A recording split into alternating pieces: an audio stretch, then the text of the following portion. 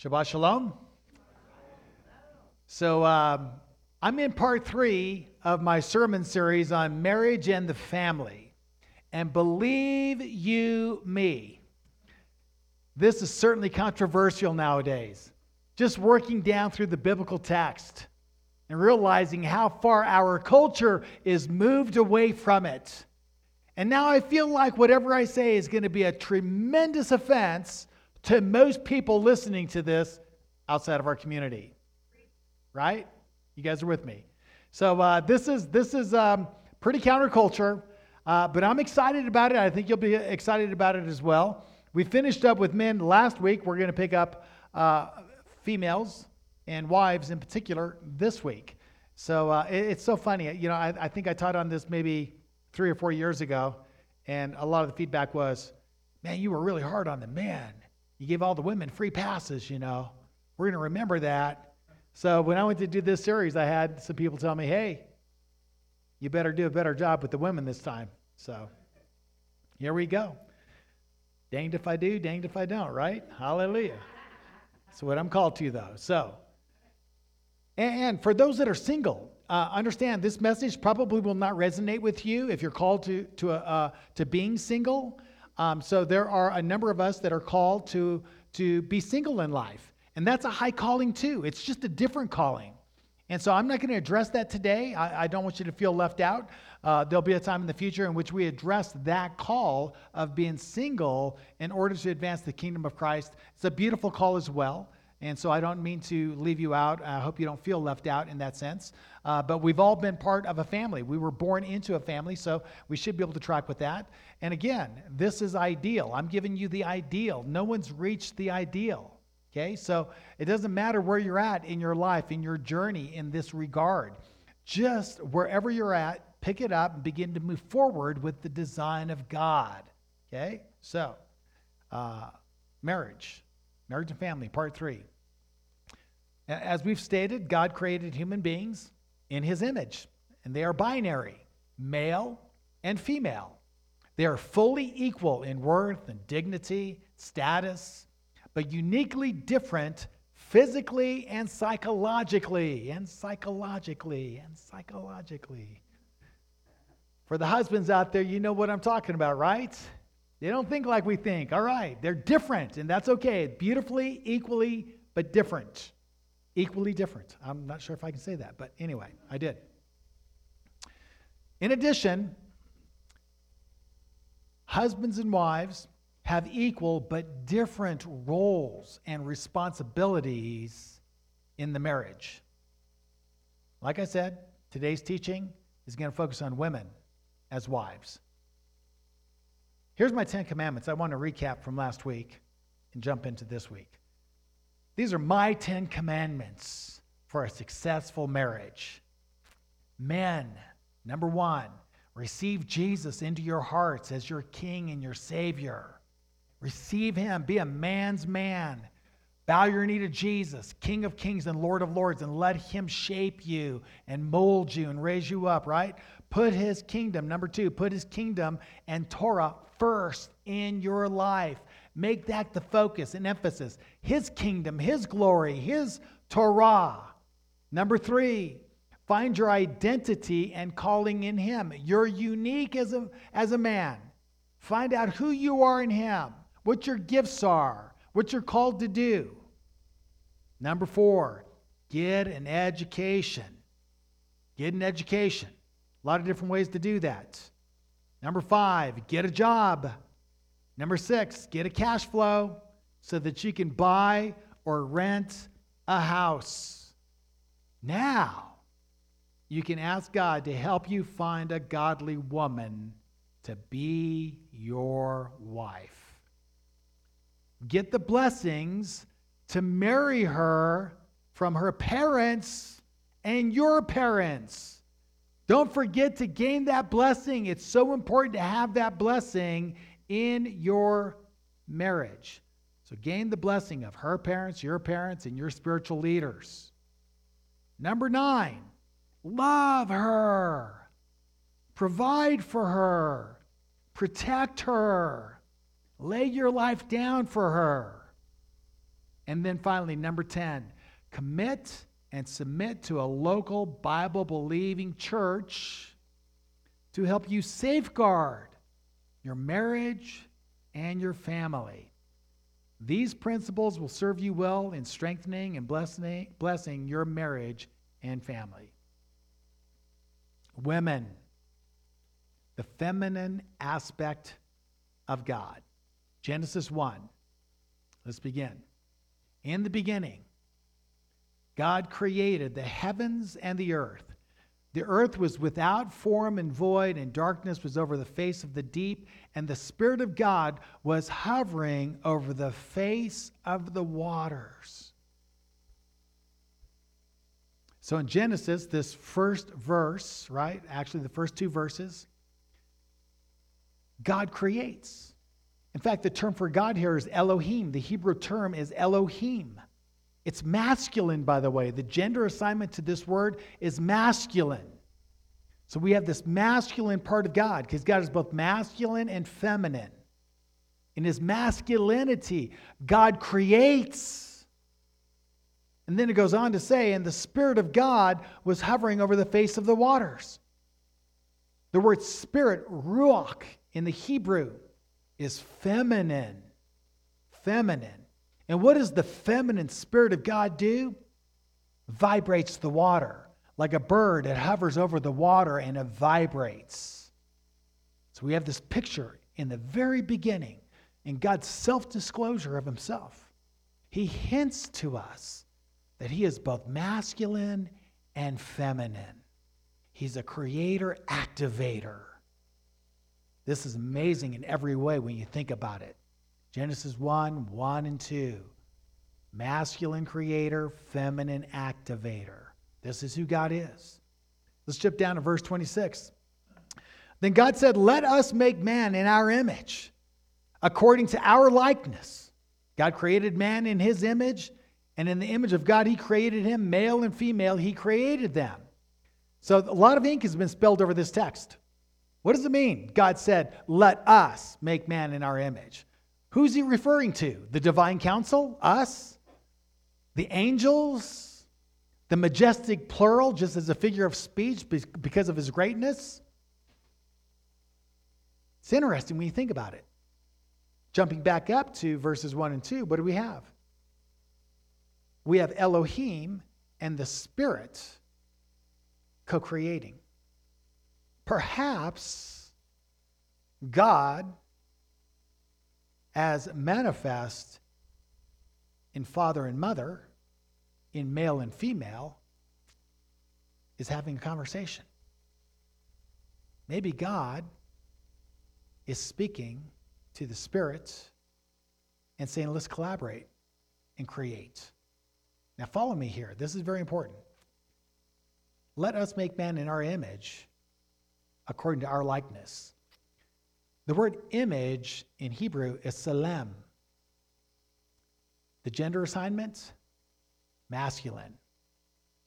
Let's make man in our image, salem, masculine, and in our likeness, demut is the Hebrew word, and it is feminine. Amazing, huh? Let's make man in our masculine and feminine image. This just reveals so much for us. In fact, because we are highly patriarchal in our Western civilization due to a Judeo-Christian ethic, right, that was based on a number of factors, a lot of this is just lost in translation. The Hebrew doesn't assign the pronouns here, but you find it in terms of the gender assignment to the words themselves. And so in this passage, we see the masculinity of God and the femininity of God together creating us in their image. In essence, what he's saying is, let us create in our likeness, masculine and femininity in this natural realm. Every human being has the sacred status of the image of God. And we come in two versions, male and female. And both the male and the female equally represent God in his image, fully, equally in status, worth, and dignity, male and female. That tells us that there is an aspect of the triune nature of God that is feminine. If we were to talk about the triune nature of God in terms of not essence, but in terms of person, you have Father, Son, and then you have Holy Spirit. Well, who do you think the Holy Spirit is? Now, the Greek doesn't help us. The Greek is neuter when it comes to the word spirit. The noun spirit in Greek is neuter. That's why in your translations, some of your translations will say it when it refers to the Spirit. It doesn't assign a personal pronoun because the word spirit in Greek is neuter. But if you were to follow the Hebrew text, it implies that the Spirit is what? Female, feminine. The pronoun would be she. Are you catching this?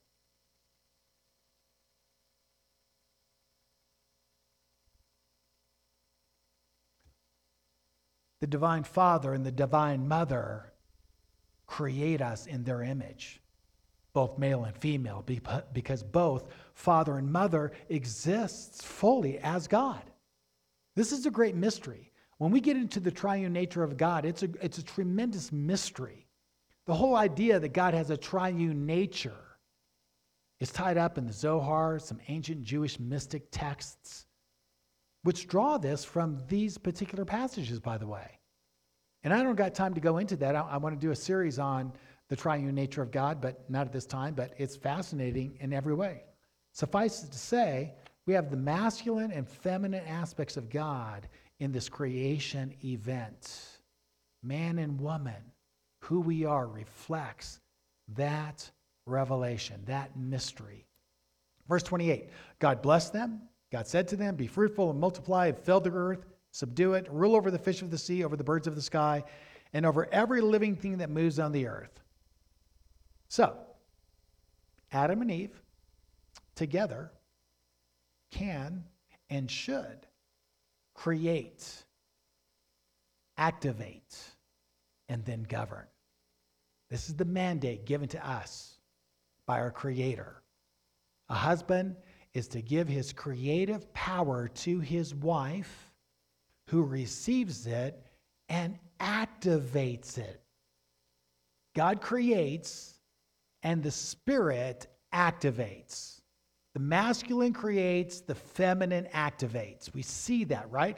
God creates and then the Spirit of God hovers above the creation and through vibration, right, activates and brings about life in that creative event. Create, activate, govern. So a husband gives his creative power to his wife, who receives it and activates it. Now, let's talk biology. This is amazing because they just discovered this, I think, like 10 years ago. So this is a recent discovery. At the very, very nanosecond where conception takes place, where the sperm actually penetrates the membrane of the egg, at that instant, which we call conception, there's a burst of light. They photograph it. They videotape it, photograph it. You can look it up on the internet and watch it and see it. But this burst of light takes place at that event. It's amazing when you think about it. You know, women have this incredible ability to actually activate life. We don't understand how that works. We just know it does work. That's what happens. Activation. A sacred human life begins. Let's talk about the sacred and powerful dominion of the home. The world attacks these ideas every day, day in and day out, undermining the truths of God. The world will always rally and undermine the truths of God. They're counterculture. The more we embrace them, the more out of sync we are with the world we're living in. But we're called to be different, holy unto Him.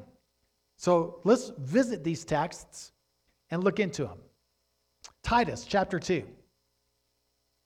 The instruction given to older women. It says, older women likewise are to be reverent in their behavior, not malicious gossips, nor enslaved to too much wine, teaching what is good. Primary task of the older women, to teach, to be teachers of what is good. Now this is really insightful when you think about it, because one of the primary roles and tasks of the feminine mothering aspect of God is in fact teaching. The Holy Spirit is the teacher, right? When you look at the Holy Spirit, the revelation of the Holy Spirit is the Holy Spirit is given to teach us, to instruct us, to reveal and to impart wisdom to us. That's what the Holy Spirit does. The Holy Spirit's feminine. Keep that in mind. We're going to get down to that and get into that a little bit more. But suffice it to say, this feminine aspect of God is a teacher par excellence. Mothers are consummate teachers. Think about that for a moment. From the beginning of our existence, our mothers have taught us. They carried us for 9 months in their wombs.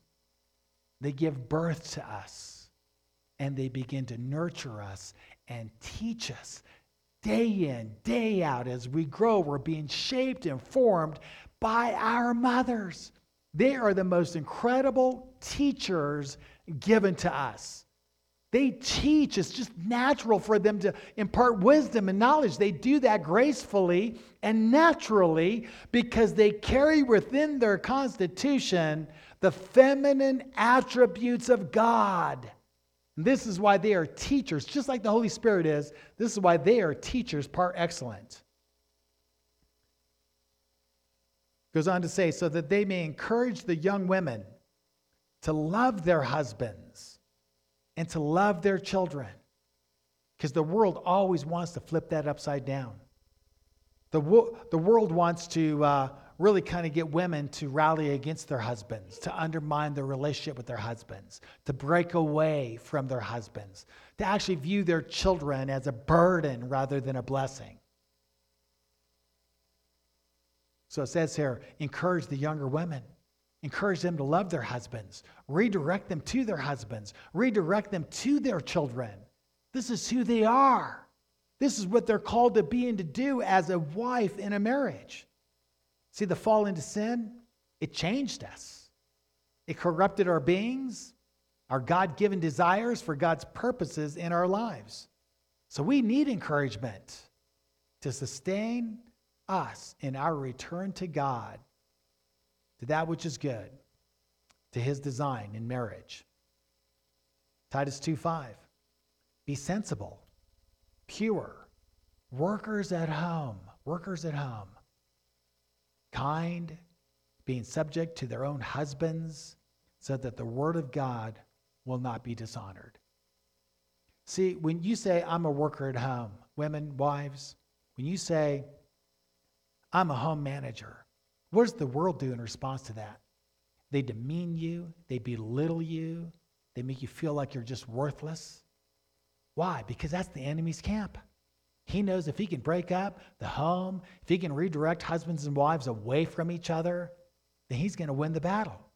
This whole idea of finding out who we are in marriage as husbands and wives is everything to overcoming and advancing the kingdom of God on earth as it is in heaven. Primary task, wives, be a worker at home. Be kind. Be subjected to your own husbands so that the word of God will not be dishonored. I want to talk about workers at home. I want to exalt that. I want to bring beauty to that. This is something we need to kind of capture and run with once again and champion once again. We see this in the ideal wife. She's ideal. So no wife actually measures up to her, but it's what you want to reach for. Just like men, we have our role models that are ideal that we don't really compare with, but we're called to what? Reach for that, to grow into that. So this is the ideal wife, Proverbs chapter 31:10. I want you to listen in your hearing what it means to be a wife and a mother. An excellent wife who can find. She is more precious than jewels. I want to say this on behalf of husbands. Our wives are everything. What we have found in our wives is something that money cannot buy. A good wife, a godly wife is everything to her family, to her husband, to her community. It's everything. We say to the mothers here, we say to the wives here, well done. You are the backbone of our community. This is what God's called you to be. An excellent wife, yes. Applaud our wives and our women, yes. Our mothers. An excellent wife who can find. She is far more precious than jewels. The heart of her husband trusts in her. He will have no lack of gain. She does him good and not harm all the days of her life. She seeks wool and flax and works with willing hands. She is like the ships of the merchant. She brings her food from afar. She brings her food from afar. My wife, one of her giftings is ideation. Okay, so she likes to create out of nothing. She comes up with new ideas all the time. Now the beauty of that is dinner time, because she's always doing these amazing dishes, and it's all like, it's not written down, it's not rote, it's not line upon line. It's a little taste here, a little taste there. Let's mix some more stuff, and then how'd you do that? I don't know, but it was really good, right? It was really good. She brings her food from afar. We were eating our Erev Shabbat last night. Had a little gathering, and oh man, we're eating like the best, most nutritious, most authentic Vietnamese egg rolls. Not the ones you fry. Not very healthy, but very good. Spring rolls, yeah.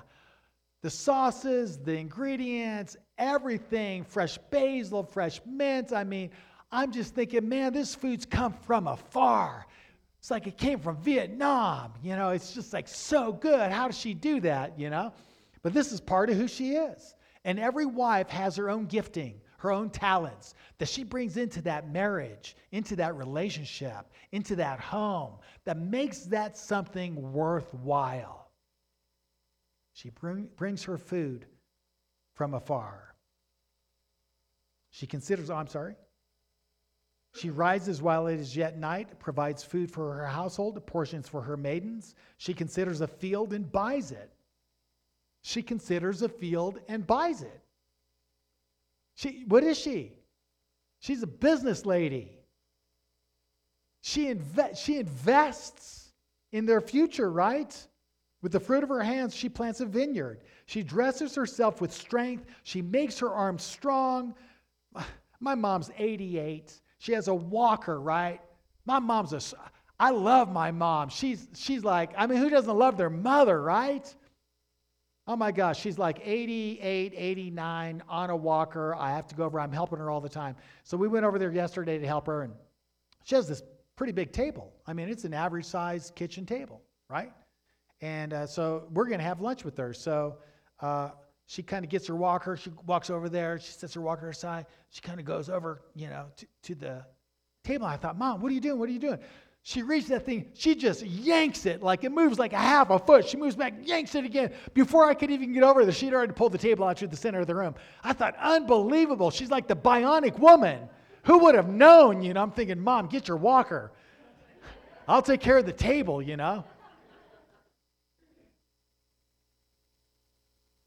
She makes her arms strong. She perceives that her merchandise is profitable. Jessica, she's not here today, but when Jessica was a young girl, early teens, maybe even younger, 10, 11, 12, she says, Dad, I'm going to make tzitzits and sell them to our people. A little business mind going on. I said, yeah, you ought to do that. She goes, well, help me out. I said, well, let's go get you some strings. We went and bought a bunch of, the appropriate strings. We did men, bold colors, blues and blacks and whites. We did pastel and a little thinner for the women. And then she made like a whole bunch of different colors for the women and for the men. And then she's selling them, and she's making a good profit at 10, 11, 12 years old, you know. Those Eatsies are worth about, I don't know, like $2 a piece, and she's selling them for 20. I thought, what a little business model. That's good. You're doing good for your age. But the whole idea is that, you know, part of what we're called to do, both men and women, is to use our creativity and to make profit off that. It's called capitalism. That's Torah. Nothing wrong with making money off that which you produce. Her lamp does not go out at night. She puts her hands to the distaff, her hands to the spindle. She opens her hand to the poor and reaches out her hands to the needy. She is not afraid of snow for her household, for all of her household are clothed in scarlet. She makes bed coverings for herself. Her clothing is fine linen and purple. Her husband is known. Let me just go back. Her clothing is fine linen and purple. That's code for she likes buying stuff. Men, you know what we're talking about, right? I mean, oh my gosh. You know, my closet, her closet, you know, my clothes, her clothes. But I'm glad. Who doesn't want a woman that looks great, right? You want your woman to look her best, and they know how to do that. Her husband is known in the gates when he sits among the elders of the land. She makes linen garments and sells them. She delivers sashes to the merchant. Strength and dignity are her clothing. She laughs at the time to come. She has no fear. She has faith in God, right? She opens her mouth with wisdom, and the teaching of kindness is on her tongue. She looks well to the ways of her household, does not eat the bread of idleness. Her children rise up and call her blessed. Her husband also, and he praises her. Many women have done excellently, but you surpass them all. Charm is deceitful, beauty is vain, but a woman who fears the Lord is to be praised. Give her the fruit of her hands, and let her works praise her in the gates. We as a community need to continue to exalt our wives, our mothers, our women, to honor them, to just clothe them in dignity, and to speak highly of them, to give them what they're worth, their dignity, their happiness. This is important. Let's talk about the feminine nature of God. We talked about this earlier. I want to get a little bit more into it here. This whole aspect of men relating to the Father and all the texts about the Father. But what do our daughters do? How do they relate to God? You know, do they do that through this whole idea of masculinity? And how confusing is that for them? Yeah, I really believe that God has in his spirit the revelation of his feminine attributes. And it's the Holy Spirit that our daughters need to really connect with and relate to and understand, because the feminine attributes of God are tied into the Holy Spirit. And that image of God is what is resident in our women, in our girls. So one of the earliest churches is the Syriac Church of Antioch. The first church was in Jerusalem. The very next church that emerges on the scene after about a year's worth of missionary activity is in Antioch, the Syriac Church. Let me read this, Acts 11, 26 and 27, or 25 and 26. And he, Barnabas, left for Tarsus to look for Saul. Saul had been converted, but no one's accepting Saul because he was running around killing people a little while earlier, right? So he goes and he picks up Saul. He's looking for Saul. When he found him, he brought him to Antioch. And for the entire year, they met with the church and taught considerable numbers. And the disciples were first called Christians in Antioch. This is the first church outside of Jerusalem. Their language, Syriac. It's a dialect of the Aramaic, which is a dialect of Hebrew. So it's well connected in thought with the Hebrew culture. Their Bible was written in Syriac. Their theology is heavily influenced by the Aramaic and Hebrew language and culture of the first century. The Syriac Orthodox Church believes that the Holy Spirit is the third person of the Holy Trinity, the Spirit of truth, proceeding from the Father. The Holy Spirit is equal with the Father and the Son. This doesn't depart in any way from traditional Christianity, by the way, until we get down here. They go on to say, note, the word for spirit in Syriac is ruho, ruach. It's a dialect of the Aramaic and the Hebrew, which is also the word for wind and is grammatically feminine. So in the Syriac Bible, where you have the word spirit related to the Holy Spirit, it's feminine in gender. Holy Spirit is referred to with the feminine pronoun, she, her, in almost all early Syriac writings.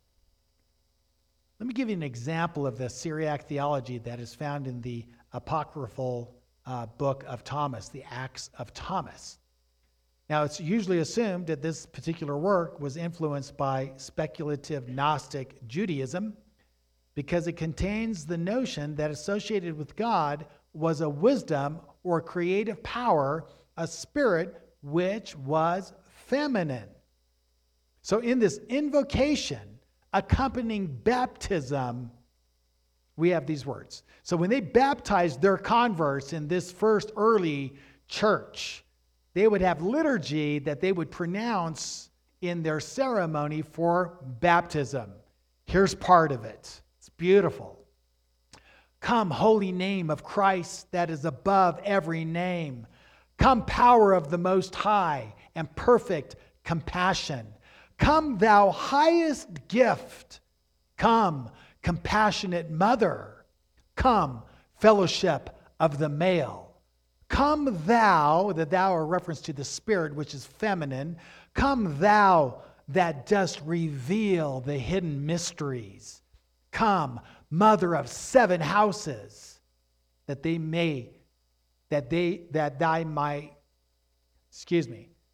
thy rest may be in the 8th house.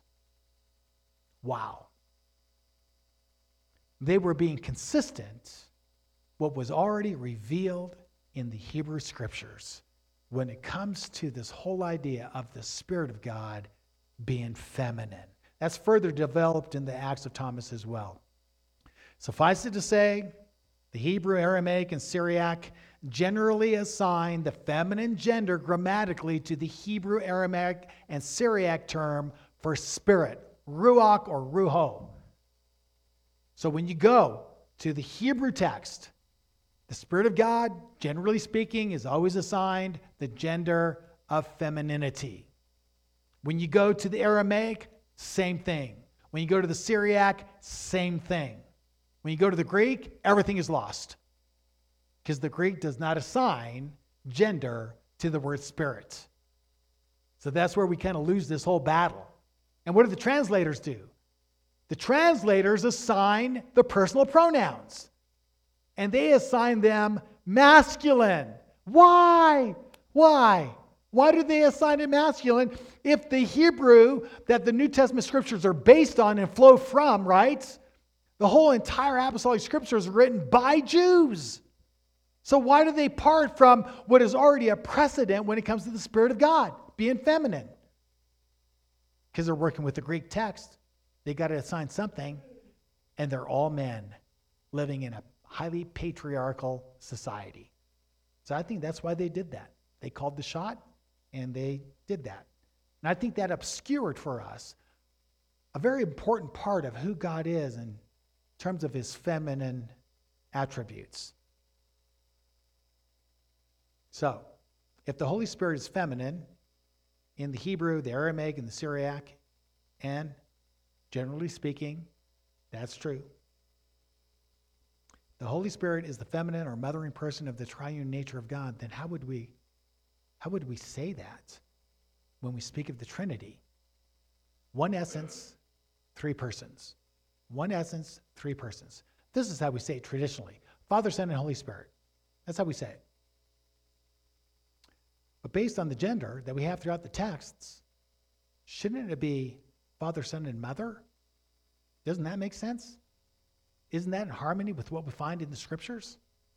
I mean, it's just a mind-blowing thing. Why do we get so upset about that, by the way? Why are we so challenged by that? You know? I mean, if the Holy Spirit if the gender assignment of the Holy Spirit is male, then you have two men and a baby. I think that's kind of weird.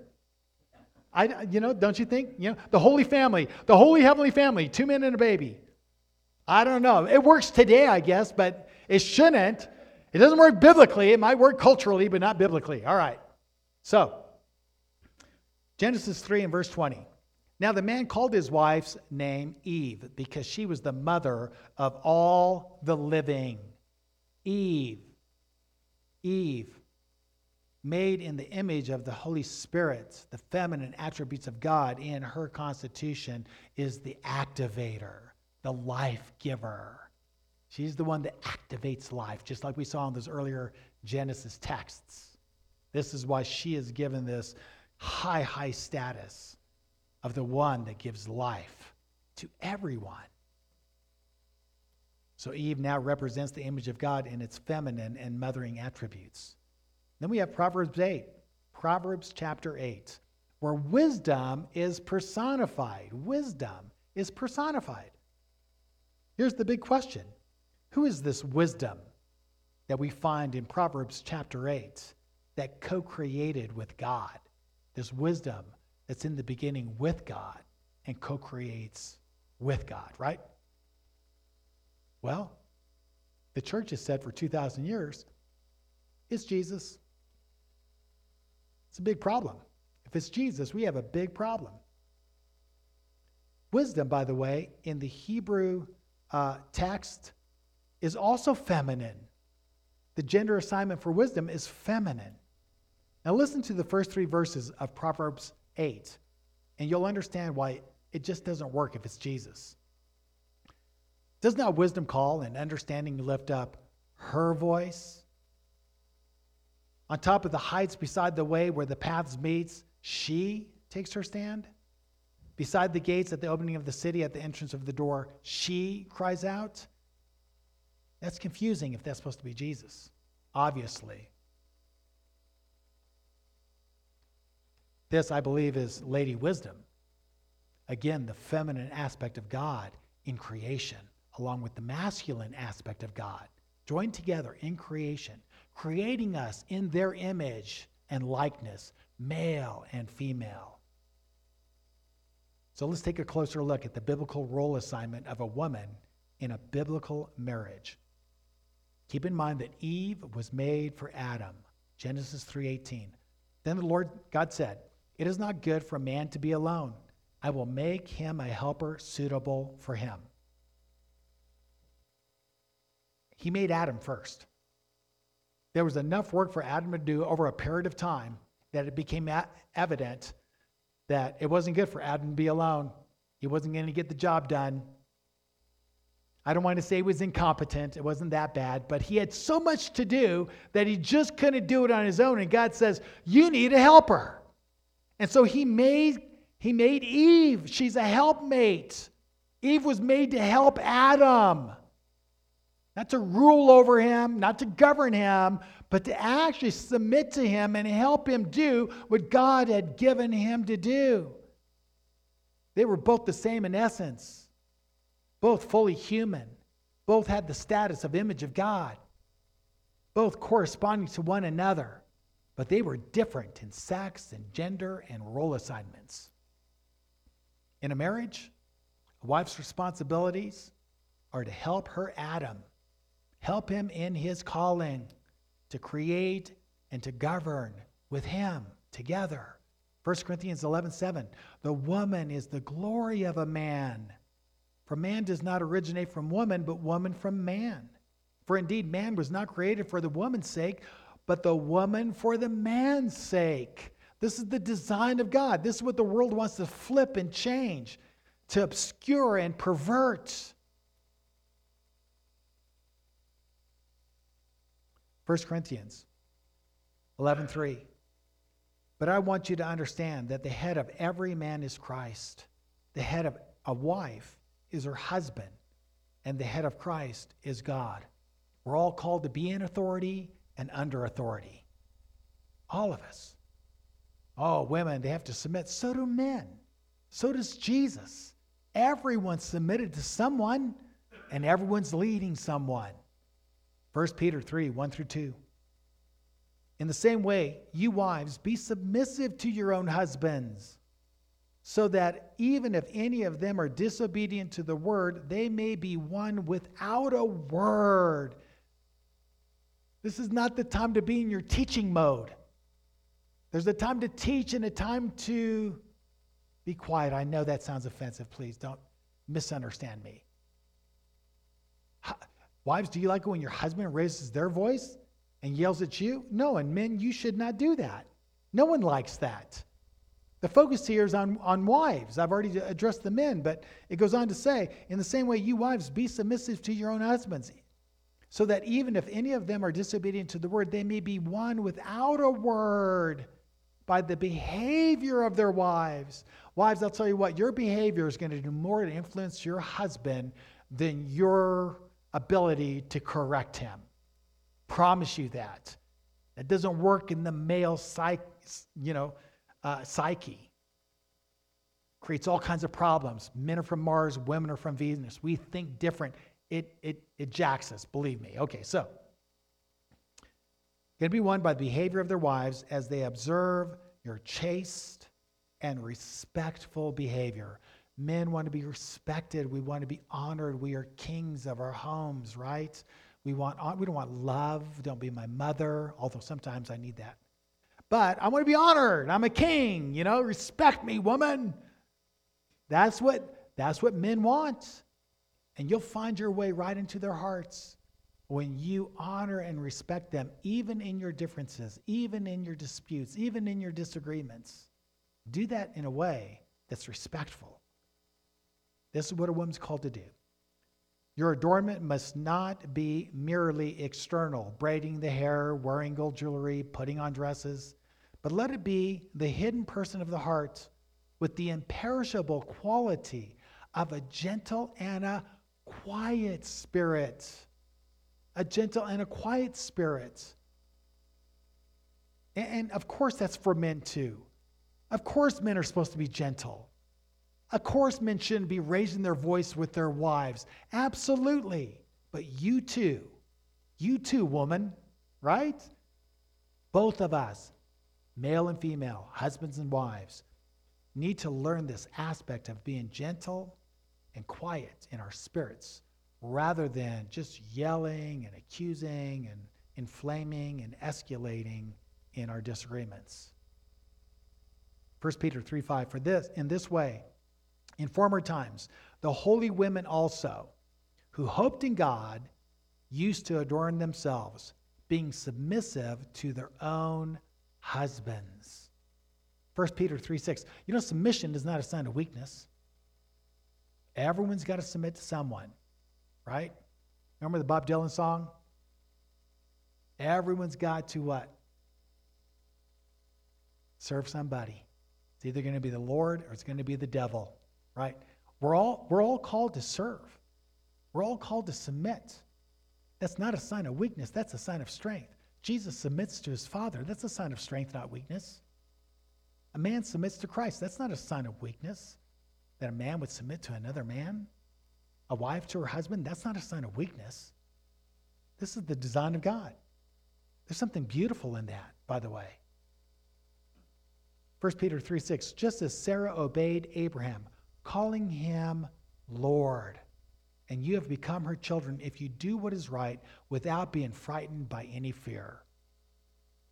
Wives, do what is right. Sometimes doing what is right is going to put you in conflict with your husband. Just remember that in that conflict, show respect. Stay the course. Do what's right. Don't fear anything. Let Sarah be your role model. She submitted to Abraham. She loved him. She honored him. And she called him out at times when he was off track in terms of what God had called him to do and to be. This is the beauty of Sarah. This is the role model. Now, there are some truths that are self-evident, okay? There are some truths that don't need to be stated except because of the times we're living in. Okay, so here we go. Only women can create human life in their wombs. I'm going to be called out on that, I promise. But I want to state this. This is what the Bible says. It's clear, and I believe it's true. Only women can create human life in their wombs. It is the design of God. It's a gift of God. This is glorious and miraculous in every way. 9 months, she carries that child in her womb. The birth is beautiful and full of wonder, and yet fraught with pain and danger. I got talked in to go and see my first daughter's birth. I got talked into that. We're doing the natural approach, no painkillers. You know, that was a man's idea. I promise. We got that turned around next time around, you know. Yeah, anyway, so we're in there. I'm gonna watch her give birth to our daughter. And I'm in there and I'm thinking, oh my gosh, I am shocked, I'm appalled, I'm scared. It's like, I'm looking for the exit, you know. I'm thinking, man, I'm about ready to pass out. The courage that I saw, the fearlessness in this woman who in great danger gives birth, and the miracle and wonder of that, so inspiring, right? I left the hospital that day, and I had an appreciation and value for Dawn that just skyrocketed. Only a woman can do that. Men cannot do that. They're lying to you. They're lying to you. Every mother deserves honor and praise, without exception. Now, the fall and its curse further is revealed. You know what? I'm done. I got 2 minutes left, and I'll pick this up next week. I'm going to go next week. We'll pick this up. But does anyone have a burning question that I can maybe address before I close? I was going to do more of a question and answer time, but I'm out of time. We'll do that next week. But do you have one for now? Based on the material I've already presented, do you have a question? Anyone? Feminine aspect of God. I know that's like, okay, someone? Okay. Who has a question? Okay. Minister Don, would you take that to the middle section, and we'll do one question. I got 1 minute left, so make your question short and sweet, and I'll try to answer it.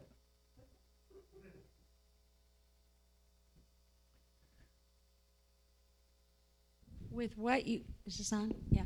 With what you said today and what we're dealing with the Supreme Court and the reversal of Roe versus Wade, if the Holy Spirit is feminine, the women in this nation need to understand to love the babies instead of destroying them. And it's the women, not the Supreme Court.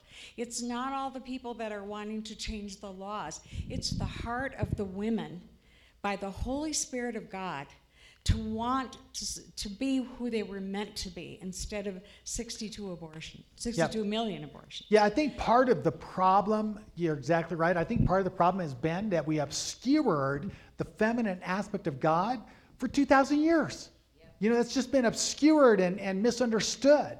But I think when we begin to give this balanced picture of the masculinity and femininity of the God who made us in his image, and then we see how exalted that feminine side is along with the masculine side, that brings tremendous worth and dignity to the women. When you begin to tell women, look, you're the life givers, you're the activators, you're the ones that bring life to every human being and make that a place of honor and respect and glory, we'll begin to turn that around. Women, they'll take a different view of who they are. I think that's part of the answer. So that's exactly right. All right, great. Real quick, before I close, I saw the second birth too. No, I was smarter. So the second birth, 15 years later, they're trying to get me in the room. I'm like, I'm not going. I did that 15 years ago. I am not going, you know. But I did. I was in there before the baby was born, and then I got out once the baby was coming, you know, out. I don't know how to say that, okay? She was having problems, so they decided to do different birthing positions. I did not know how many birthing positions there are. Man, but I got to more of the, I'm not sure where this came from, what culture, but they got to the one where they held her arms up and she's like this on top of the bed and the nurses around and stuff. And I said, I am out of here, man. I am out of here. I cannot watch anymore. It was like a submission hold. It's like, I'm tapping out, man. Get me out. But again, second time around, my respect, love, and honor for Dawn as a mother, as a wife, again, shut straight up again. So men, love your wives. Love them and honor them. And wives, find your great joy in your head, in your co-creator who loves you. Submit and follow his lead. And we'll strengthen our marriages like never before. Shabbat shalom.